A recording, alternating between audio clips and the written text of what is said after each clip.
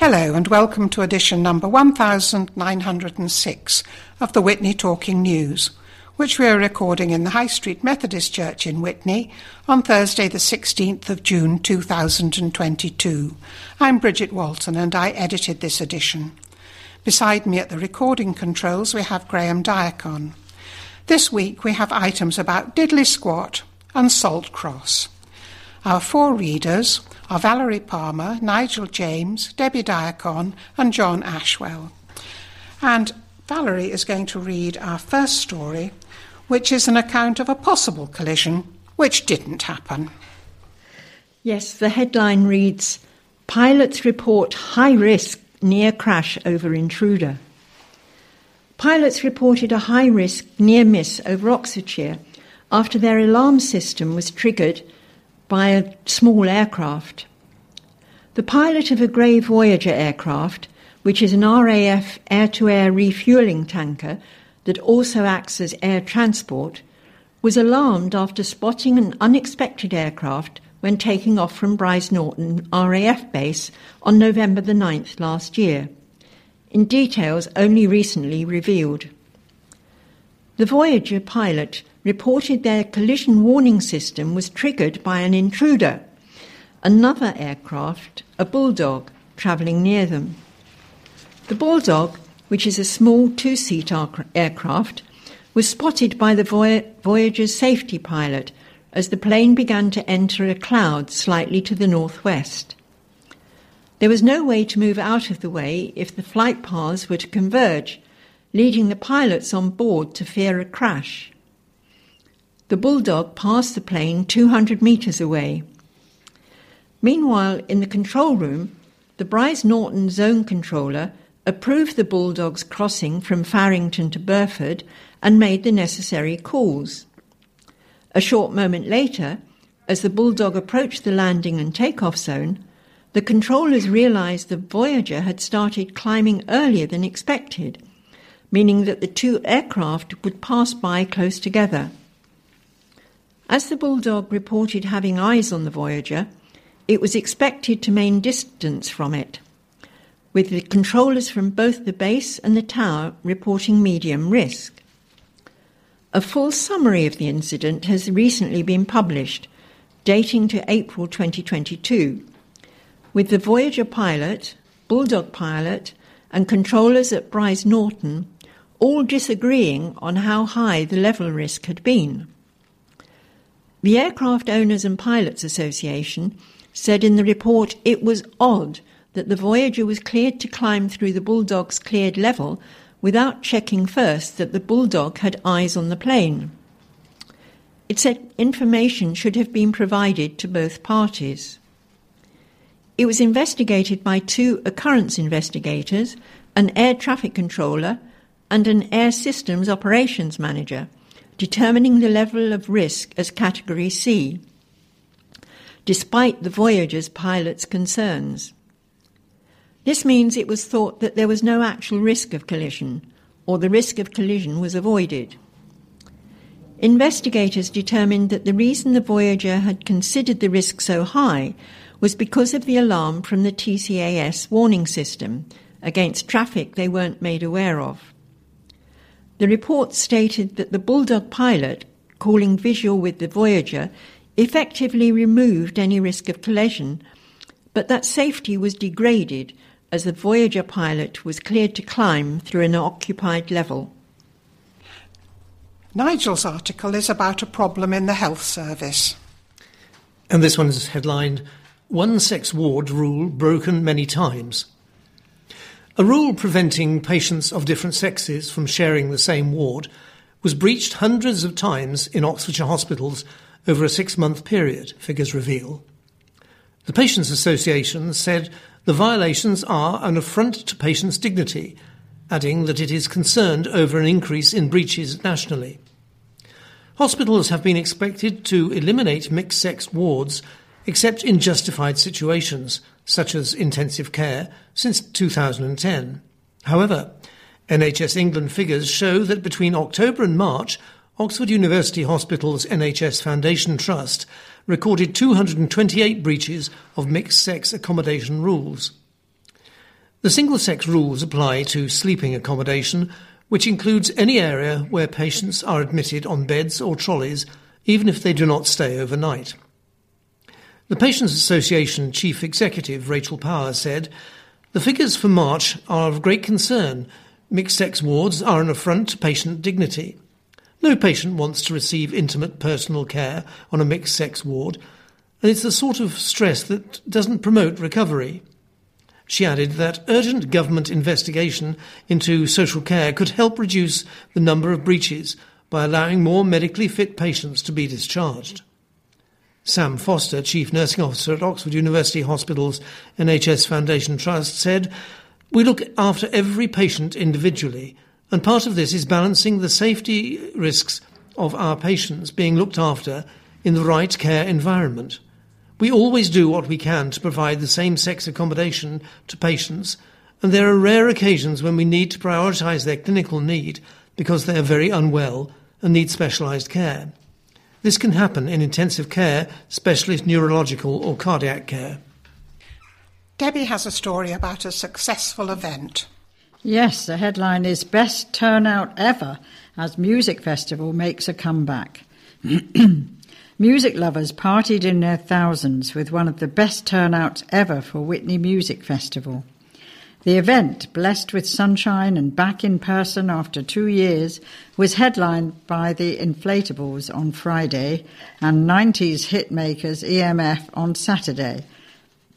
It also showcased some of the best local talent the town has to offer, including the music charity Oxmat, which stands for Oxfordshire Music and Arts Trust, Stars of the Future.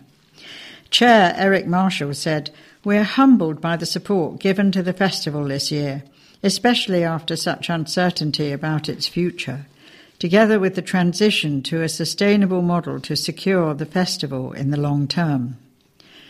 This new approach of charging at the door didn't put people off. In fact, we had one of the best turnouts ever. Mr. Marshall gave huge thanks to Witney Town Council, Hook Norton Brewery, who stepped in at the last minute, and all the volunteers. He said they don't have their names on the posters, but without their much-needed help, the festival wouldn't happen. He added, "The weekend reflects on the good heart of people who can come together for the joy of music and really help us see we are all part of a beautiful, loving community." John is reading the first part of an item which covers planning, housing needs, the environment and climate change. And it's headed up, "No ruling for zero carbon homes in Garden Village." Concerns have been raised after a planning inspector did not make a zero carbon commitment among its requirements for a new garden village. Salt Cross Garden Village north of the A40 near Ensham is one of the first garden villages endorsed by the government in 2017 to help meet England's housing needs. In addition to the 2,200 new homes Grosvenor Developments has applied to build, also new primary and secondary schools, sports facilities, parks and allotments. There will also be a 27-hectare science business park. The 531-acre site is owned by the separate landowners, including Corpus Christi College, Oxford and Oxfordshire County Council. Last week, West Oxfordshire District Council said the planning inspector had approved most of the council's plans, including groundbreaking targets for biodiversity and for affordable housing. But Councillor Carl Rylott, Cabinet Member for Planning and Sustainable Development, said he was, however, very disappointed that the requirements for the new homes to be built to net zero carbon standards was not approved. Sarah Couch of sustainability group Green Tea, in brackets Transition Ensham area, said that climate change was a golden thread running through the Area Action Plan, the document which sets out the framework for how the village should be developed through consultation with local communities. She quoted from WODC's Area Action Plan. Salt Cross will be known for its emphasis on the environment, quality and innovation, and will tackle the challenges presented to climate change head-on, adopting a zero-carbon and natural capital-based approach, providing a model example of how to plan a new community for the 21st century in a logical, organic and sustainable way. The perfect setting for wildlife and people to flourish. Mrs. Couch added, "The inspector's letter said, 'We anticipate our conclusions will come as a disappointment,' so he knows it's quite controversial. But to their credit, West Oxfordshire District Council did some really good work, and we were encouraging and supportive of them. This development has been held up in international conferences as an exemplar, and this would be a really bad precedent. This is really important, as there are over 3,000 houses being built.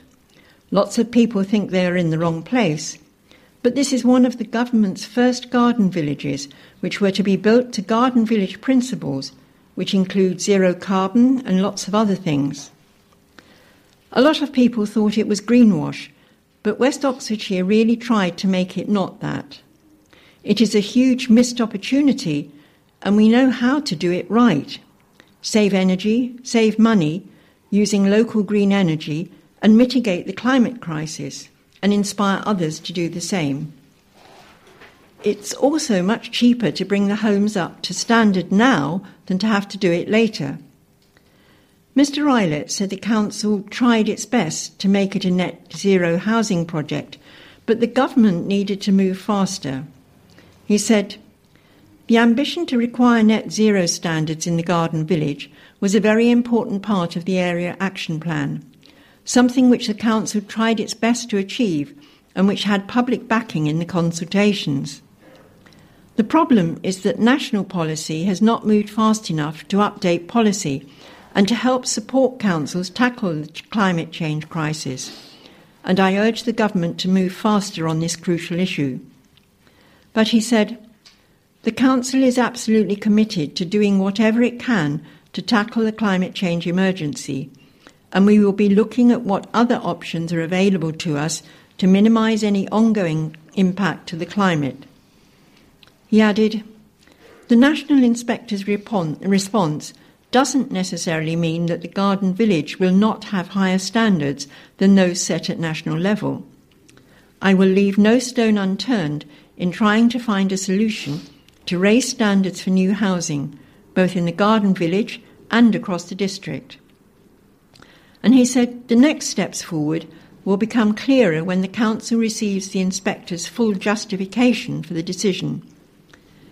The Area Action Plan was submitted in February 2021, with the planning inspector holding public hearings. The council will now consult on the inspector's suggested changes. Views will be sought on these through a full public consultation anticipated to take place from July 2022 for 6 weeks. This is the Witney Gazette's editorial comment on this subject, headed "Just How Green is the Planned Saltcross Garden Village?" The garden towns announced by the government in 2017 will see the delivery of 14 new garden villages and 3 new garden towns, on top of 7 already approved. The principle is that they should involve development that enhances the natural environment, providing a comprehensive green infrastructure network and net biodiversity gains that uses zero carbon and energy-positive technology to ensure climate resilience. If these standards are not upheld, then developers can simply say they can't build something sustainably or include additional green space as it's not viable. The West Oxfordshire District Council Area Action Plan has tried its best to keep zero carbon as a standard for housing at Saltcross. But if the planning inspector's suggested changes are adopted, developers could easily knock these back.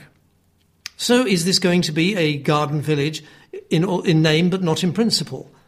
The government claims it wants to empower local authorities to establish new communities to meet local housing needs.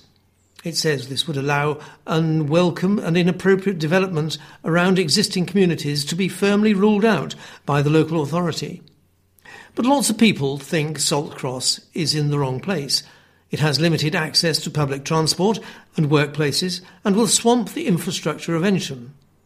They could be dismissed as NIMBYs, but who is to say what is good or bad input when you're talking about over 3,000 homes being built that will affect an area for years to come?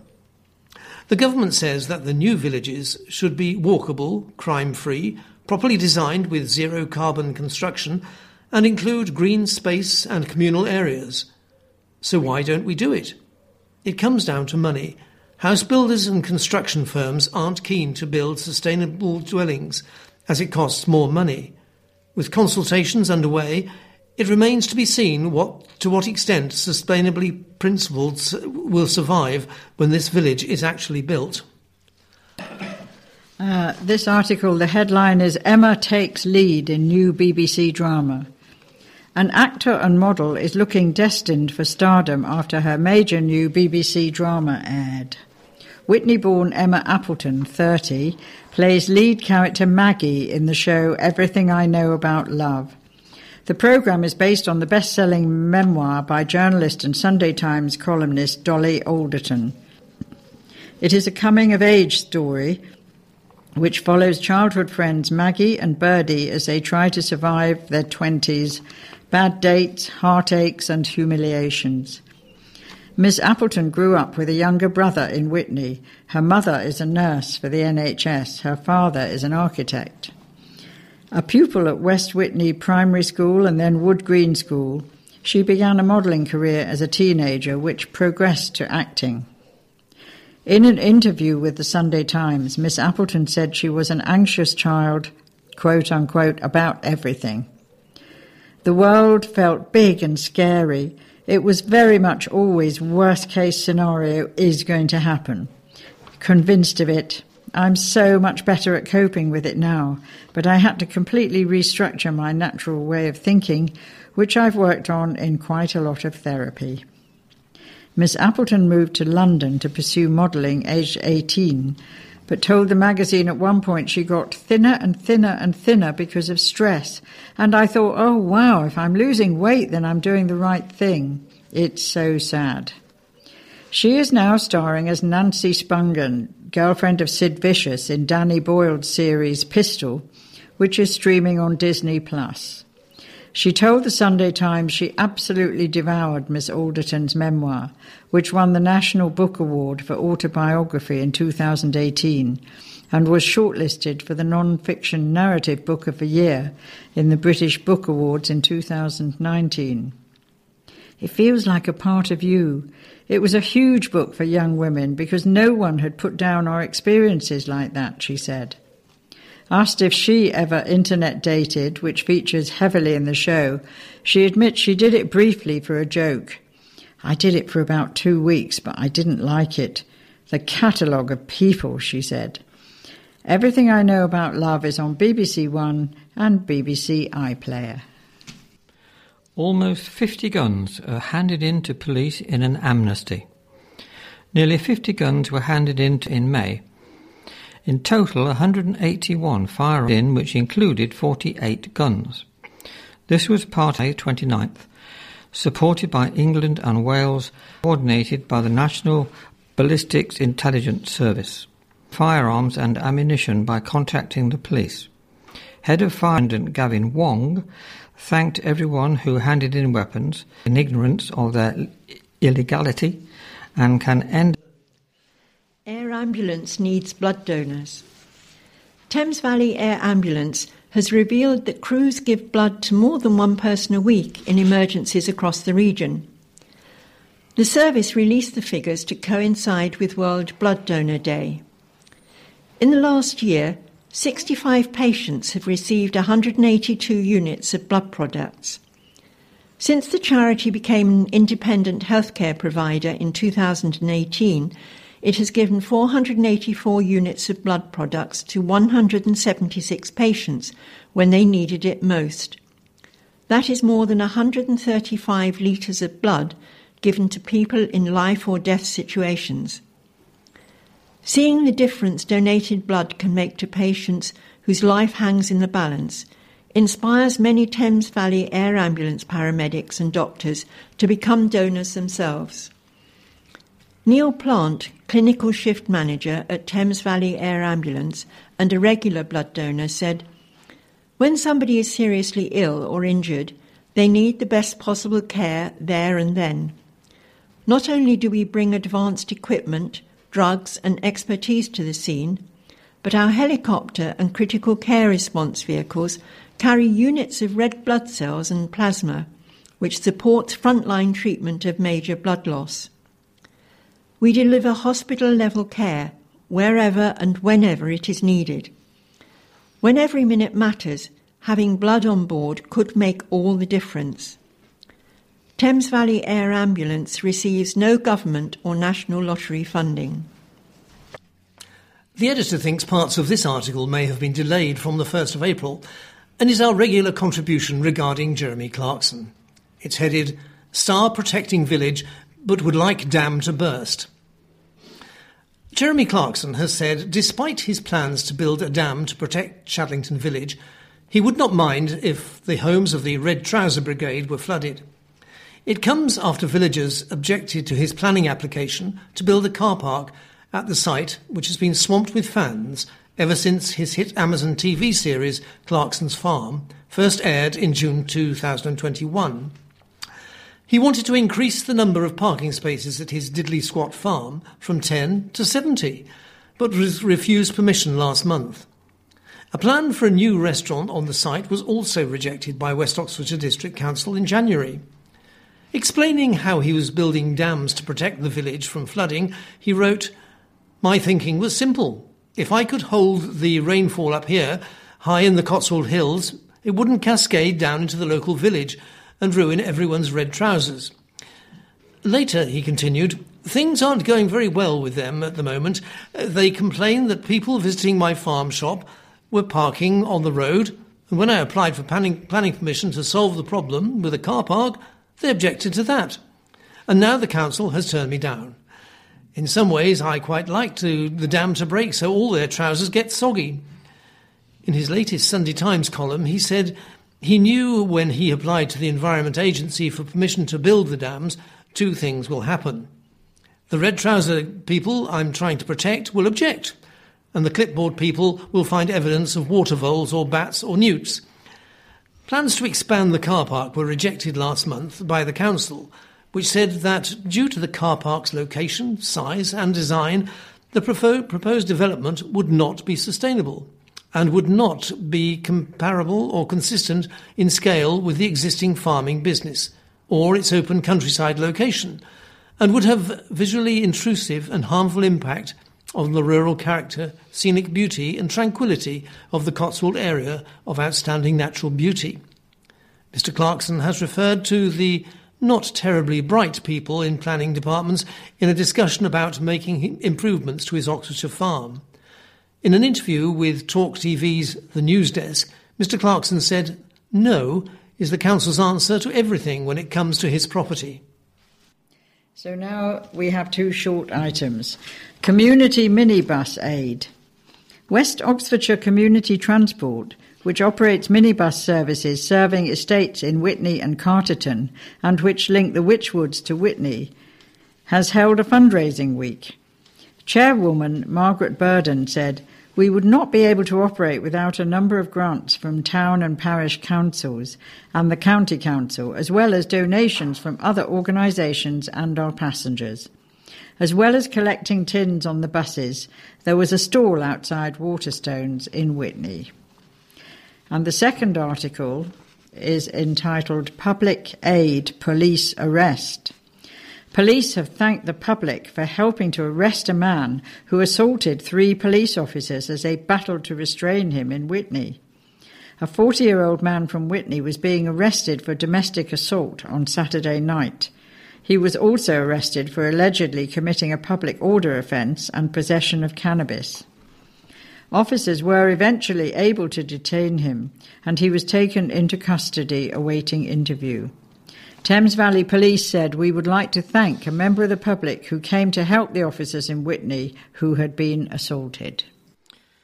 The following deaths were announced in this week's Witney Gazette. On the 28th of May, Roy Bull, aged 80. On the 4th of June, Audrey Elsie Bradley, aged 83. On the 5th of June, William Charles Davis, known as Bill, aged 91, who is late of the West Oxon Sailing Club and ex-Southern Electricity Board. We offer our condolences to family and friends. Tonight we're very pleased to welcome Hilary Ewing, who is going to give our reflection. For a number of years I lived in Skipton, North Yorkshire, and my work as a minister took me to some beautiful towns and villages in the surrounding area.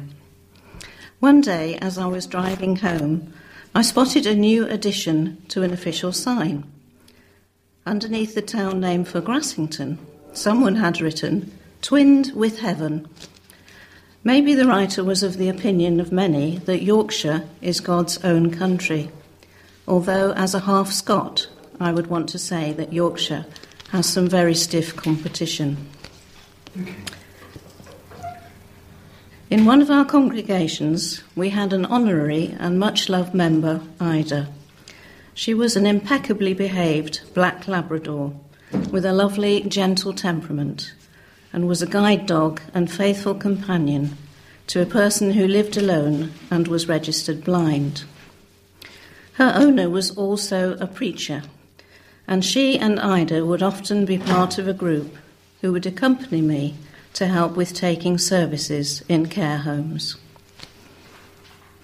On one occasion, we were about to begin when one of the residents asked us to wait a few minutes while she fetched something from her room. She returned with a very attractive and quite large, lifelike toy dog. Ida's tail wagged immediately, and she went over to investigate, but of course received no response at all. The toy dog looked the part, but was unable to deliver. I'm sure that many of us, if not all of us, have had at least one experience of finding that something which appeared to be good and in which we had hoped turned out to be a disappointment. And lots of people, perhaps some of you listening to this, have trusted someone in a business or close relationship and been badly let down. Times have been difficult for everyone in the past 2 years or so, and now there are increased worries about rising prices for essential commodities and worries about war and suffering in Ukraine and in other countries. We may also feel anxious about the future or concerned for family or friends.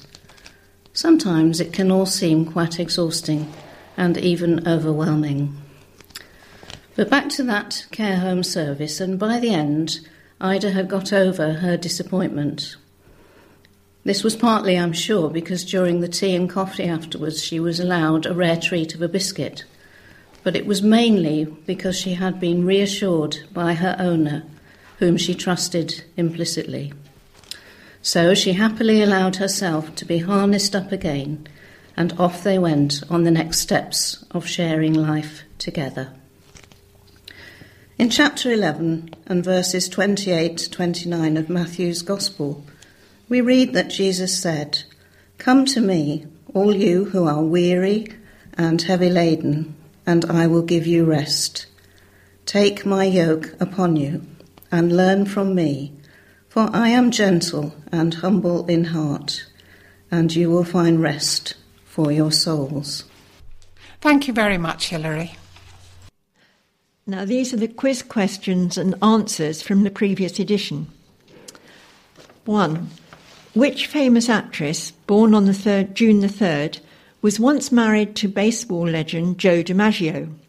And the answer was Marilyn Monroe. On June the 4th, 1944, which famous and ancient European city was liberated by the US Fifth Army? The answer is Rome. D-Day took place on June the 6th, but can you name the 5 beaches on which the Allied armies landed? They were Utah, Gold, Utah, Omaha, Gold, Juno and Sword. Well done you. On June the 6th, the Russians sent the first woman into space. What was her name? Valentina Tereshkova. On June the 25th, 1876, the US cavalry decisively lost the Battle of the Little Bighorn against the Sioux tribe. What was the name of the American commander? General George Armstrong Custer. And now we have this week's quiz. Question 1. 70% of English is derived from Latin. What is the origin of most of the rest? Is it A, Greek, B, Anglo-Saxon, or C, Gaelic? Question 2. Which invading people left their mark with place names containing, for example, Thwaite, a clearing in a wood, and Keld, a well? In which part of England are these words most found? 3. With which English county are the prefixes tre, pol and pen associated? Question 4. What does the ending Chester or Custer or similar on a place name tell us? Question 5. Why are there so many River Avons? And we'll get the answers to these next week. And we have some birthdays to remember. We may be a little late wishing Mrs. Sarah Gray a happy birthday, which is on the 17th, but we hope you had a lovely day, Mrs. Gray. But we are in time to wish happy birthday to Mrs. Judith Humphreys and Mrs. Gillian Jenkins, whose birthdays are on the 19th and 21st, respectively. I was quite excited when I saw a page of events in the Witney Gazette, but when I looked through them, there was really only one which might have a little bit of interest to us here in West Oxfordshire. And that's the Burford Singers Summer Concert on Sunday the 19th of June at 7:30 in St John's Church in Burford. Tickets cost £8 to £20, and the singers will be doing choral favourites. And if you want to know more about it, the email address, all single case, no gaps, is burfordsingingtickets@gmail.com. And I'll now go on to my article, which is about aspen trees, chosen as a topic after thinking about words and names, and that drew me to Geoffrey Gigson's The Englishman's Flora, which gives the local names for wild plants. And therein it led me to the Salix family of poplars and willows. Of the 10 species he writes about, I have chosen Populus tremula. The species name, tremula, describes the trembling of the leaves, and Grigson gives quaking ash, shaking asp, and old wives' tongues as some of the country names for the tree. The noise the leaves make was likened to the clacking of women gossiping, thus the name old wives' tongues. Legends arose to account for the restless movement of the leaves of the aspen tree. One story says the tree was cursed because it held up its head while others bowed during Christ's journey to Calvary. Another claims the cross itself was made of aspen wood. In Brittany, the legend is that the aspen not only refused to bow, but declared it was free of sin and had no cause to tremble and weep, whereupon it immediately began to tremble, and will go on trembling till the last day. In Russia, it was known as the tree on which Judas hanged himself. Grigson writes, if the timber had been tougher, harder, more durable, and more valuable, perhaps the legends would have been different. Certainly the legends make it sound a miserable thing. Notwithstanding all that negativity, 2 lovely poems have been inspired by the loss of aspens or poplars. Best known, certainly around Oxford, is Binsey Poplars by Gerard Manley Hopkins, mourning the loss of trees cut down in 1879. My aspens dear, whose airy cages quelled or quenched in leaves the leaping sun, all felled, all are felled. Of a fresh and following folded rank, not spared, not one that dandled a sandaled shadow that swam or sank on meadow and river and wind-wandering, weed-winding bank. Oh, if we but knew what we do when we delve or hew, hack and rack the growing green, since country so tender to touch her being so slender, that like this sleek and seeing ball, but a prick will make no eye at all. Where we, even where we mean to mend her, we end her, when we hew or delve. Aftercomers cannot guess the beauty been. 10 or 12, only 10 or 12 strokes of havoc unselve the sweet especial scene. Rural scene, a rural scene, sweet especial rural scene. And Debbie is going to end this article with a poem written about 100 years earlier by William Cowper. It's called Null. The poplars are felled. Farewell to the shade and the whispering sound of the cool colonnade. The winds play no longer and sing in the leaves, nor ooze on his bosom their image receives. 12 years have elapsed since I last took a view of my favourite field and the bank where they grew. And now in the grass, behold, they are laid, and the tree is my seat that once lent me a shade. The blackbird has fled to another retreat, where the hazels afford him a screen from the heat, and the scene where his melody charmed me before resounds with his sweet-flowing ditty no more. My fugitive years are all hasting away, and I must ere long lie as lowly as they, with a turf on my breast and a stone at my head, ere another such grove shall arise in its stead. 'Tis a sight to engage me, if anything can, to muse on the perishing pleasures of man. Though his life be a dream, his enjoyments, I see, have a being less durable even than he.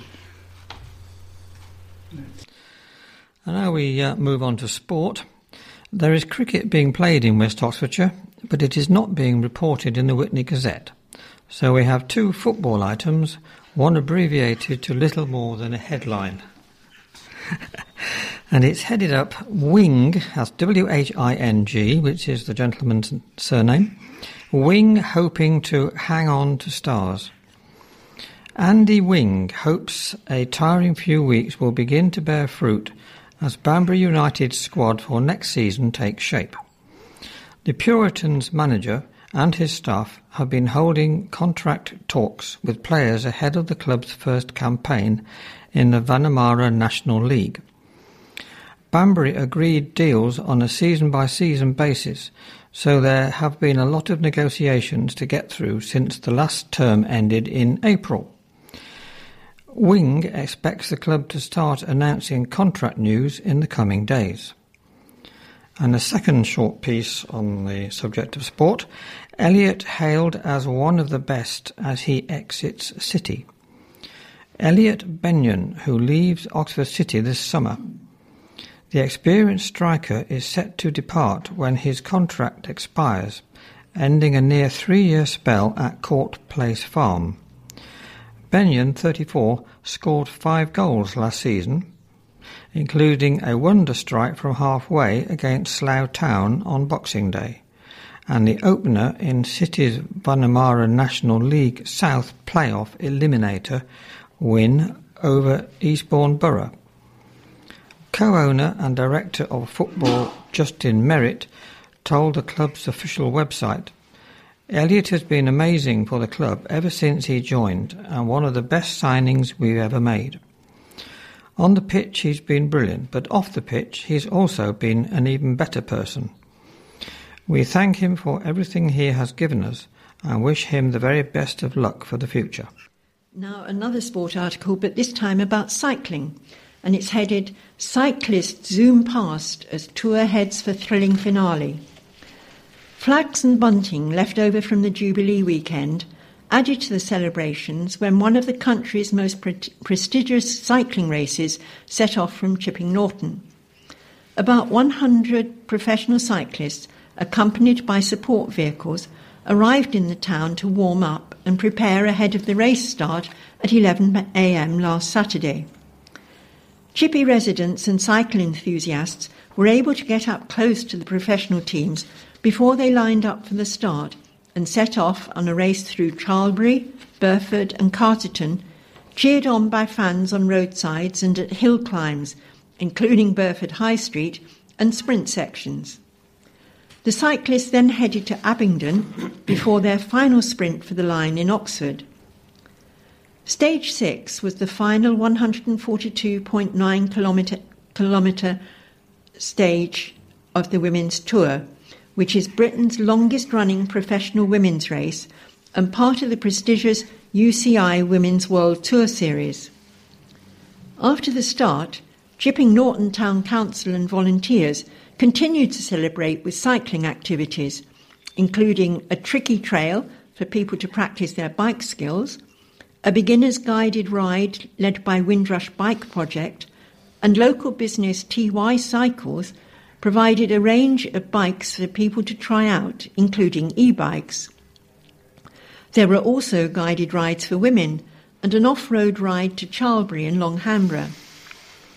Although Lorena Weebs of Team DSM claimed victory with a time of 3 hours 38 minutes 15 seconds, Elisa Longo Borghini overhauled Grace Brown and won the race by a second. Miss Borghini won the entire tour with an overall time of 19 hours, 19 minutes and 7 seconds. And staying with bicycles for our next article, but not racing this time. This one's headed "Second-hand Bikes Wanted for Use by Refugee Children." Witney Fire Station has held a bike donation day at which old or unwanted bicycles can be refurbished and used by Sanctuary Wheels. Sanctuary Wheels is a project in partnership with Asylum Welcome, Oxford City Council, Cyclox, Oxfordshire Fire and Rescue and Trax. It will provide cycles to young unaccompanied refugees in Oxford to give them an opportunity to explore their new surroundings and to take part in positive, healthy activity together. In February, more than 50 bikes were donated at an event at Rewley Road Fire Station. These bikes will now be refurbished by Trax, and through Asylum Welcome, children will receive their bike along with a helmet, locks and lights, and bikeability tuition from Oxfordshire Fire and Rescue. Bikes must be in reasonable condition, suitable for a teenager or young adult, but will be refurbished and safety checked. This article is entitled "Holding Back the Years as Simply Red Top the Palace Bill."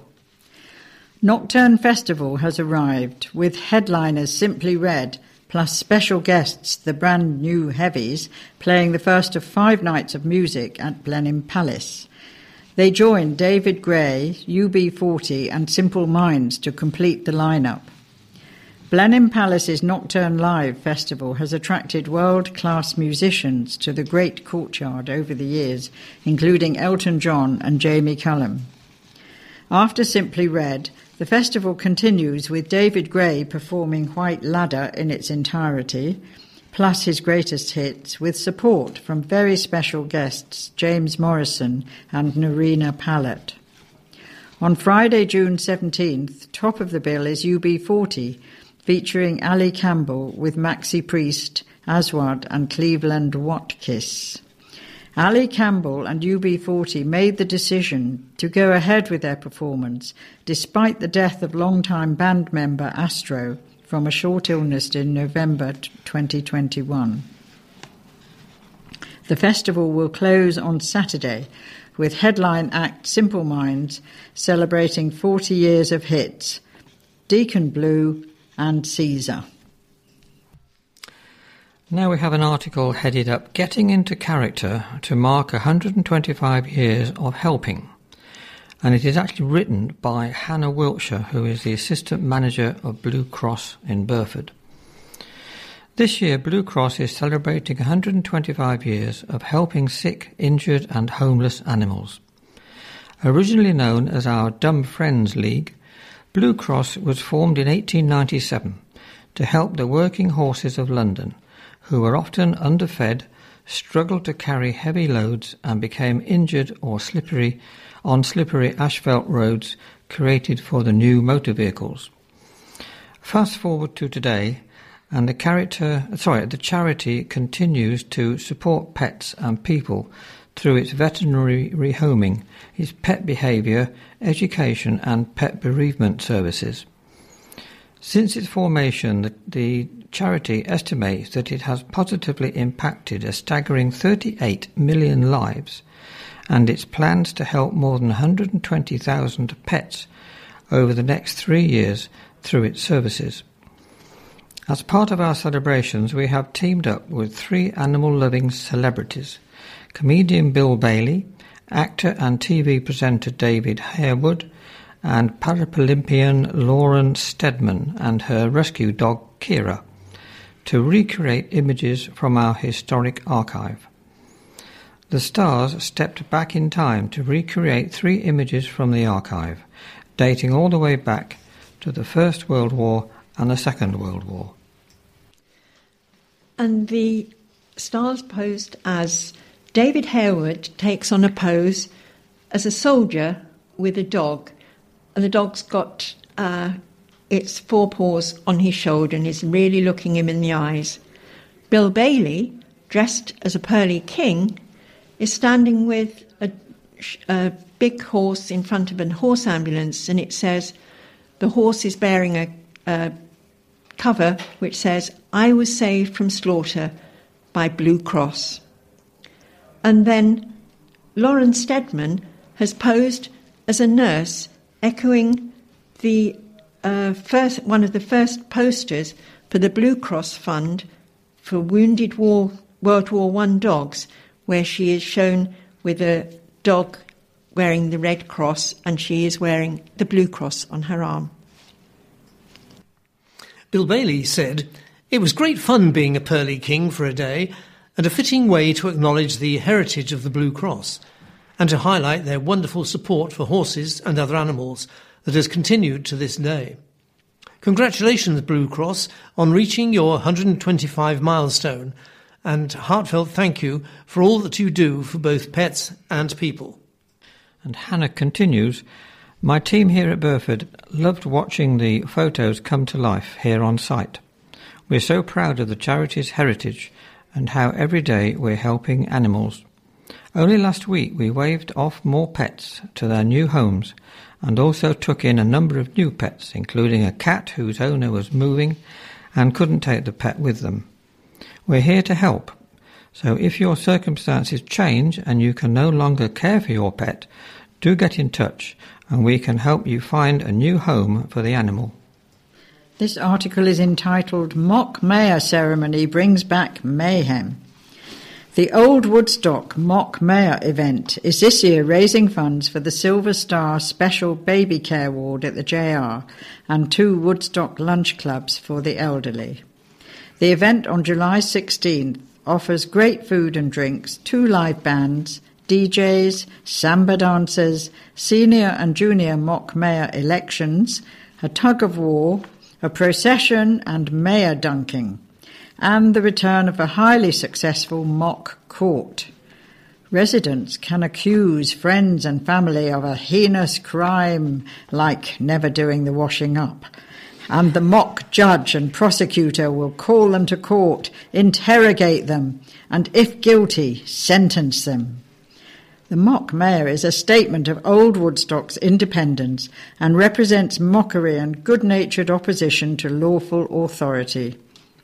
It builds on the centuries-old tradition of Woodstock having its own court. Ed Creasy, chair of the Old Woodstock Mock Mayor, said, "This year's event will have the usual mayhem, and we are delighted to go back to our tradition of free entry for everyone. We will politely request a voluntary donation on the gate." Well, that's all we have time for. Please remove the memory stick from the playback unit and close the metal shield. Remember to reverse the plastic address label on the yellow pouch before posting it back to us. Please do so as soon as possible, as we sometimes run out of labels and pouches and are then unable to continue our service to you. Remember, if you wish to contact us, just leave a slip of paper in your pouch and we will telephone you. It only remains for me to thank the Witney Gazette for the stories we have used. Thanks also to our technical expert, Graham Diacon, who arranged that Blackbird song for us, and our copiers, Ian Rose and Mike Herbert, who are copying the memory sticks, and to our admin team, who have been checking the pouches and memory sticks you have returned and keeping records of this in our register, and they were Jill Breakspear and Anne Crawford. And finally our 4 readers, Valerie, Nigel, Debbie and John. I know everyone would like to say goodbye, and so until our next edition, goodbye. TNF Soundings. Features from across the UK. Now for a look at some of this coming week's radio highlights, starting with Saturday, June 18th.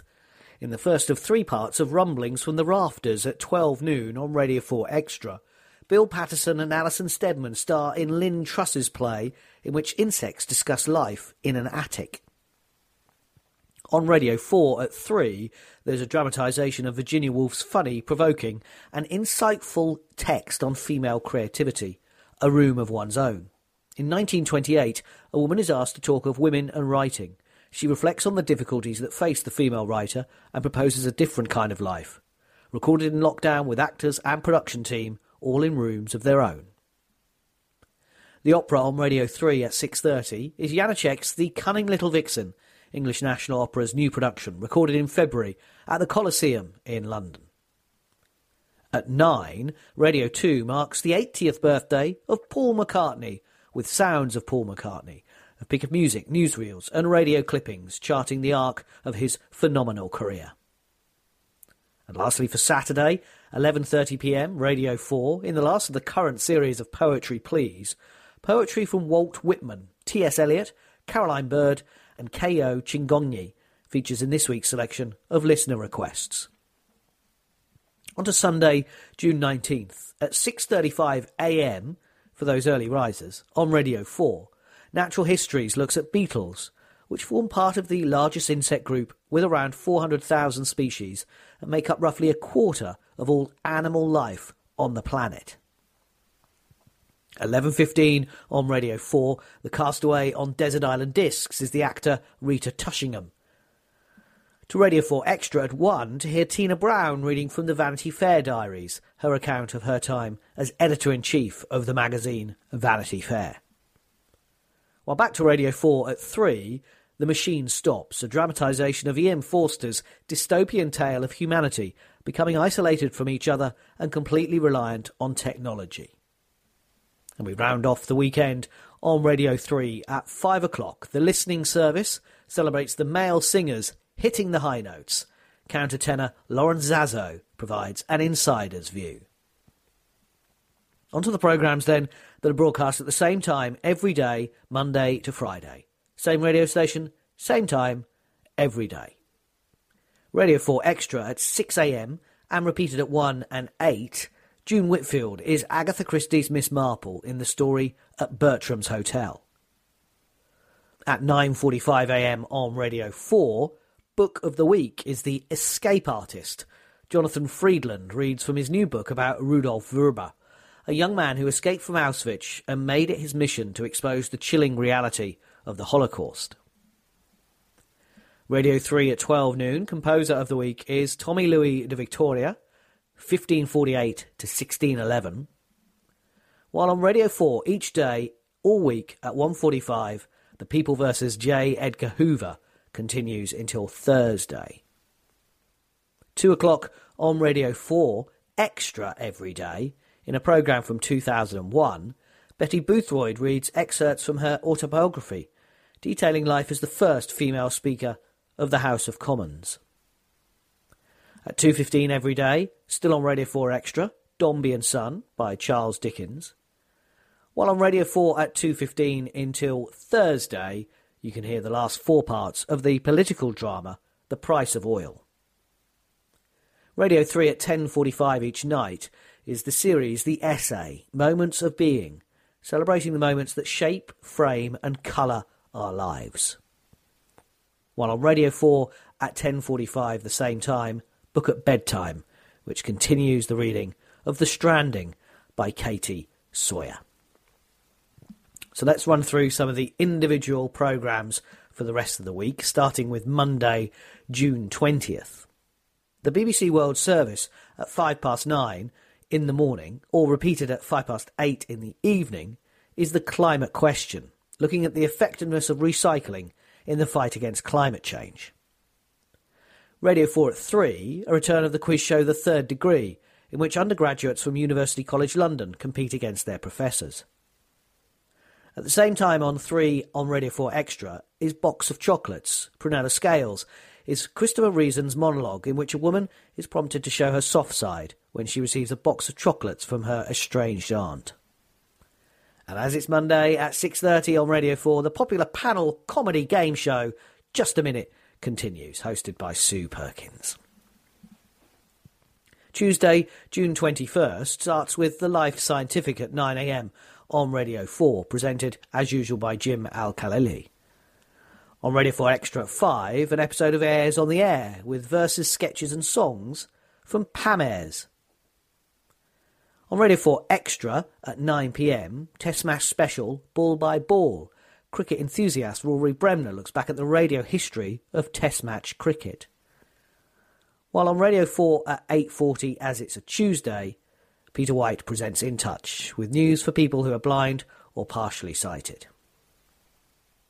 To Wednesday, June 22nd, and the BBC World Service at 9:05, and again at 8:05 in the evening, The Compass, Walking the Iron Curtain, Balkan Healing.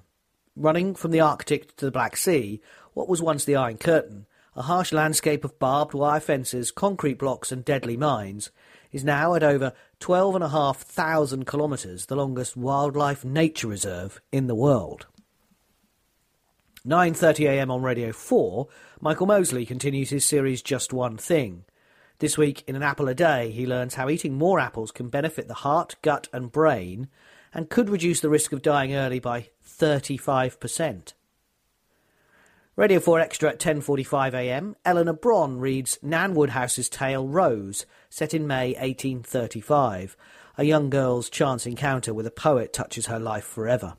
It's repeated at 3:45 in the afternoon. Well, also on Radio 4 Extra at 11 a.m, the third part of Michael Palin's Radio Adventures. To Radio 3 at 4, Choral Evensong comes from the chapel of Rugby School. While on Radio 4, in The Caretakers, artist Elaine Moody gathers the intimate thoughts of cleaners and conservation teams responsible for cultural treasures in Britain's museums and galleries. That's at 4 o'clock on Radio 4. While back to Radio 3 at 10 p.m, Free Thinking, Anne McElvoy and guests examine the writing of the German romantic Etta Hoffmann, the author of horror and fantasy published stories that form the basis of Jacques Offenbach's opera The Tales of Hoffmann and the ballets Coppelia and The Nutcracker.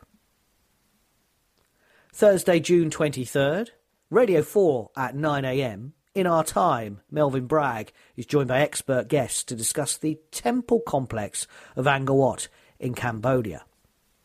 From 10:25 onwards on Radio 4 Longwave and Radio 5 Live Extra on digital, you can hear Test Match Special, day one of the third test between England and New Zealand at Headingley.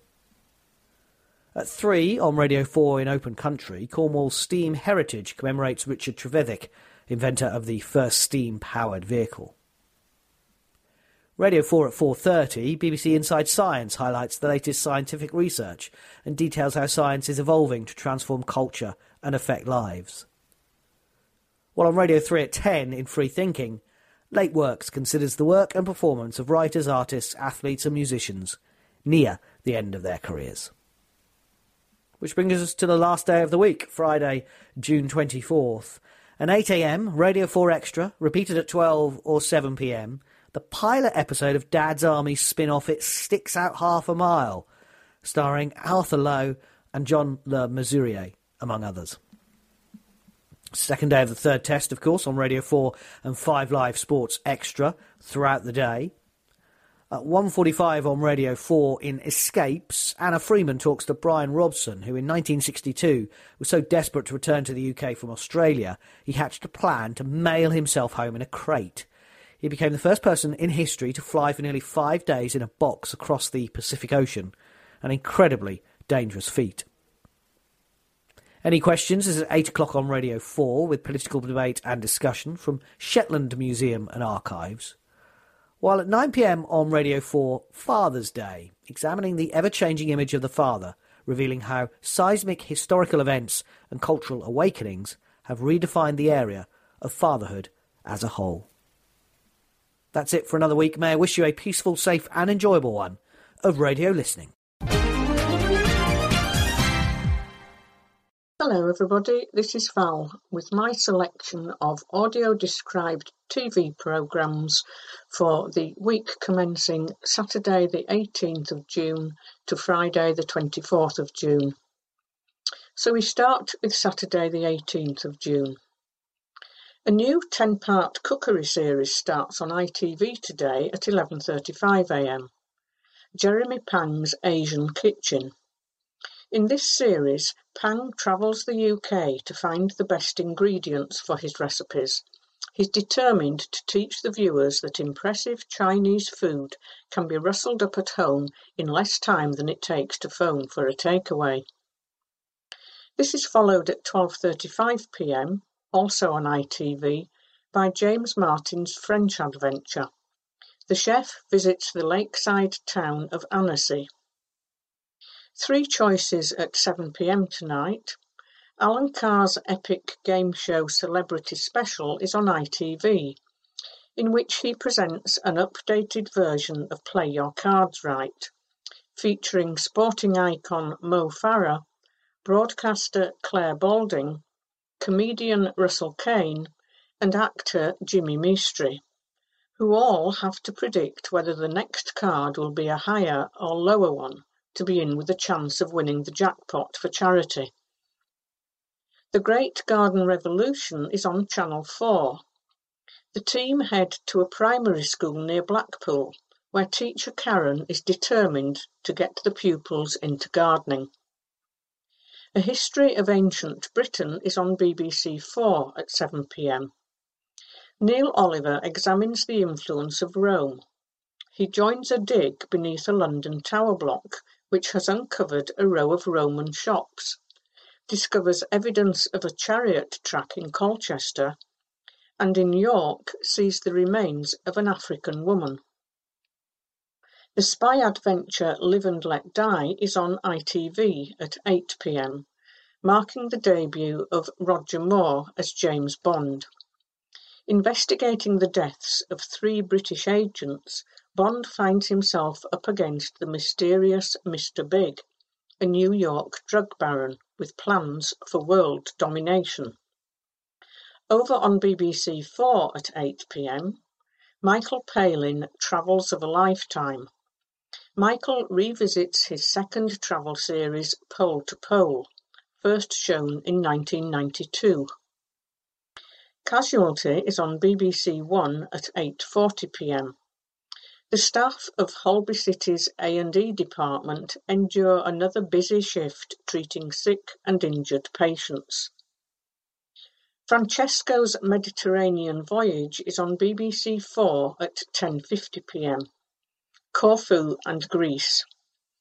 Francesco makes brisk passage into Greek waters until the Black Swan rips a mainsail and limps into Corfu, where he sees the relics of British rule with a game of cricket and a walk in Gerald Durrell's footsteps. And now on to Sunday the 19th of June. Midsummer Murders is on ITV at 3 p.m. The Ballad of Midsummer County. When the organiser of Little Crosby Folk Festival is found dead, it seems the murder may have been inspired by a ballad made famous by a late lamented singer. In Best of Britain by the Sea at 4:55 p.m. on Channel 4, Ainsley Harriott and Grace Dent explore the coast of Aberdeenshire, where they learn about the legacy of the Scottish fishing industry. Another Bond film on ITV at 5 p.m, The Man with the Golden Gun. Bond goes in search of a solar energy device stolen by professional killer Scaramanga, a hitman who carries out assassinations with a golden gun. Inside the Superbrands on Channel 4 at 7 p.m. goes behind the scenes at the UK's biggest ice cream manufacturer, Walls, to find out how products such as Cornetto, Viennetta and Twister are made. There are several choices at 8 p.m. tonight. The second part of the £15 billion railway inside the Elizabeth line is on BBC Two. The railway's largest evacuation trial, involving 900 volunteers, must be coordinated before the Queen officially opens the line. A new series of the crime drama MacDonald and Dodds starts on ITV at 8. In tonight's episode, when a young woman dies in a busy park in broad daylight, the process of identifying her leads D.S. Dodds to confront secrets in his own past. Over on Channel 4 at 8 p.m, the documentary Tutankhamun: Secrets of the Tomb. Paleoanthropologist Ella Al-Shamahai unravels the scientific truth behind the legend of the Pharaoh's curse and the press sensation that surrounded it for decades. The comedy drama Outlaws continues on BBC One at 9 p.m. The gang's illicit business begins to run like a well-oiled machine. When Gabby engages in some spirited activism of her own, Myrna uses her talent for community engagement. We end today's choices with the Radio Times pick of the day. A new 8-part psychological crime thriller, Suspect, starring James Nesbitt, starts on Channel 4 at 9 p.m. When seasoned detective Danny Frater turns up at a hospital mortuary for what he thinks is a routine ID check, he gets a devastating shock. Part 2 follows at 9:30, and the series continues with a double bill at 9 o'clock each evening from Monday to Wednesday. Now for those daytime programmes on BBC One which are on at the same time throughout the week. From Monday to Friday, Homes Under the Hammer is at 11:15 a.m, Bargain Hunt is at 12:15 p.m, and Escape to the Country is at 3 p.m. From Monday to Thursday, Doctors is at 1:45 p.m. So now we go to Monday the 20th of June. Great American Railroad Journeys is on BBC 4 at 7 p.m. Michael Portillo seeks out a historic company that counts US presidents among its customers and visits the childhood summer home of dramatist Eugene O'Neill. The Radio Times pick of the day is a new documentary series on BBC Two at 8 p.m, Back in Time for Birmingham. This series gives the Sharma family the chance to experience more than half a century of life as it was for Asian families in Birmingham. The series continues at the same time each night, Tuesday to Thursday. In Extraordinary Portraits at 8:30 p.m. on BBC One, portrait photographer Bella Kotak goes to Newquay in Cornwall to create a portrait of adaptive surfer Charlotte Banfield, who has cerebral palsy and autism. Several choices at 9 o'clock tonight. The BBC One drama Sherwood continues. DCS Ian Sinclair briefs the press on the search for the murder suspect. Then he and DI Kevin Salisbury are called to the scene of a second murder. Long Lost Family is on ITV at 9 p.m. Jocelyn Taylor has been searching for her brother James for decades, desperate to know if their mother gave her up for adoption because she was born profoundly deaf. In turn, James has been searching for the father he never knew, and after 73 years is about to find more family than he expected. On More 4 at 9 p.m, a new series of River Cottage Reunited. Hugh Fearnley-Whittingstall returns with more Grow Your Own ideas. Parts 3 and 4 of the drama Suspect are on Channel 4 at 9 p.m. And on BBC 4 at 9, Queen Victoria's Letters, A Monarch Unveiled. Biographer A.N. Wilson examines the first half of Queen Victoria's life through personal journals and unpublished letters. Tuesday, the 21st of June. Michael Portillo continues his journey in Great American Railroad Journeys on BBC 4 at 7 p.m. Cooking with the Stars is on ITV at 8 p.m. This week, the competition turns spicy as the remaining celebrities get to grips with the cuisine of India. Still on the cookery theme, Bake Off The Professionals is on Channel 4 at 8. The 5 best teams from last week return for 2 even tougher tasks. Over on Channel 5 at 8, in the Yorkshire Vet, Julian treats a puppy that has eaten a kitchen sponge, and Peter has to deal with the most overgrown tortoise beak he has ever seen. Back in Time for Birmingham continues on BBC 2 at 8 p.m. 3 Choices at 9 o'clock. Sherwood continues on BBC 1. With 2 killers now on the run, Ian calls in the Met to support the manhunt. A repeat episode of Doc Martin is on ITV. Louisa has planned a special evening to celebrate Martin's birthday, but things don't go to plan because of Al's surprise engagement party for Morwenna. Ruth is concerned that she's becoming forgetful. And Suspect continues on Channel 4 at 9 p.m. Now on to Wednesday, the 22nd of June. Today's first choice is the film A Walk in the Woods on Film 4 at 6:55 p.m. Bill Bryson's Appalachian Trek comes alive here thanks to the hilarious pairing of Robert Redford and Nick Nolte.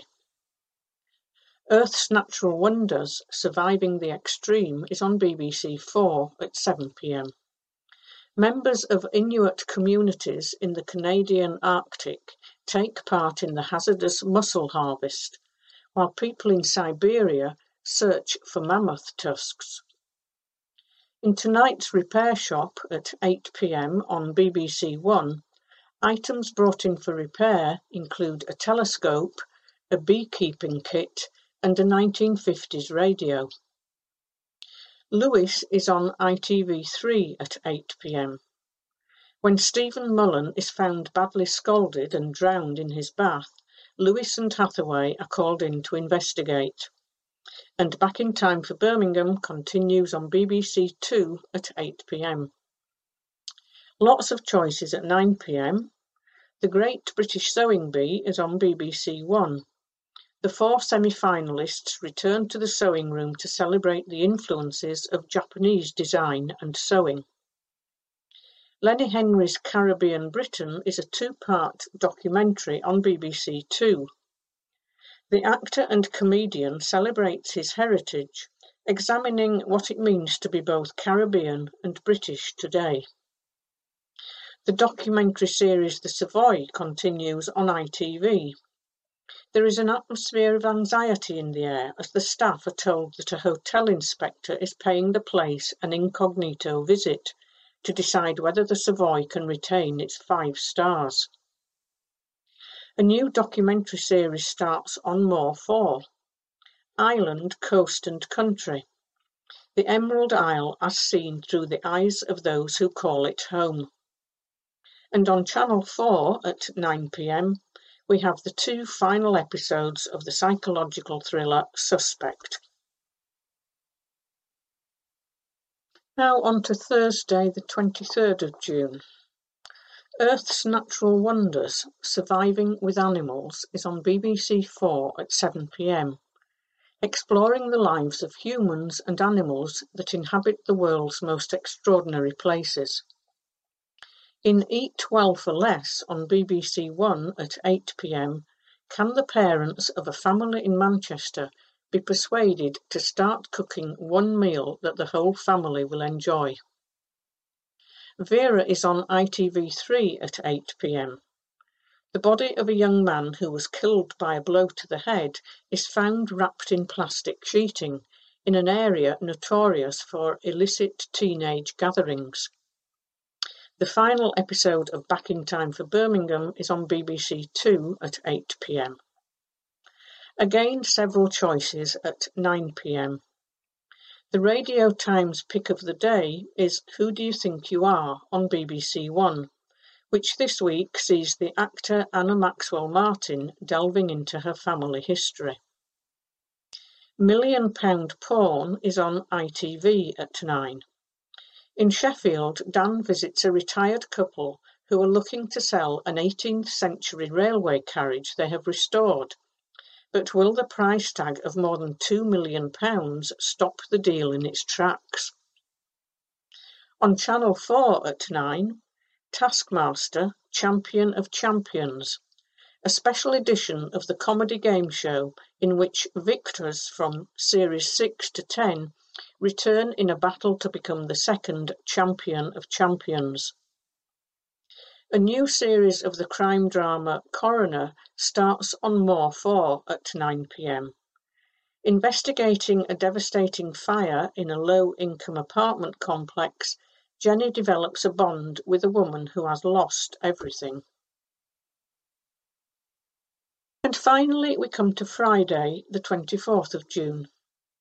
On BBC One at 7:30 p.m, as part of the Our Lives series, Sarah the Lumberjill.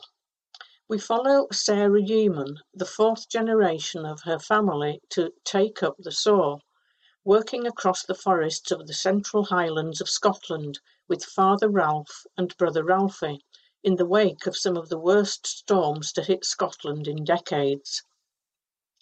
A new quiz show starts at 8 p.m. tonight on Channel 4, hosted by Claudia Winkleman.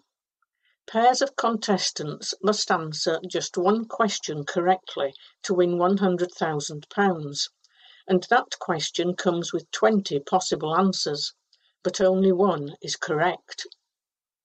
In This Is My House on BBC One at 8 p.m, along with the actual owner, 3 imposters will be trying to persuade this week's panel that they are in fact the owner of the property. Father Brown is on the Drama Channel at 8 p.m. A body is identified as that of a woman who went missing 7 years earlier. The drama Sanditon, based on the unfinished novel by Jane Austen, continues on ITV at 9 p.m. Charlotte and Sydney clash again, only for Charlotte to be left confused by a chance encounter. Let's finish this week's selection with the sitcom Avoidance on BBC One at 9 p.m. Jonathan and Spencer are still at Danielle's, and tension levels are rising, especially Courtney's. The Radio Times describes this as the best episode yet. So I do hope you find some programmes from my selection that might appeal to you. DNF Soundings.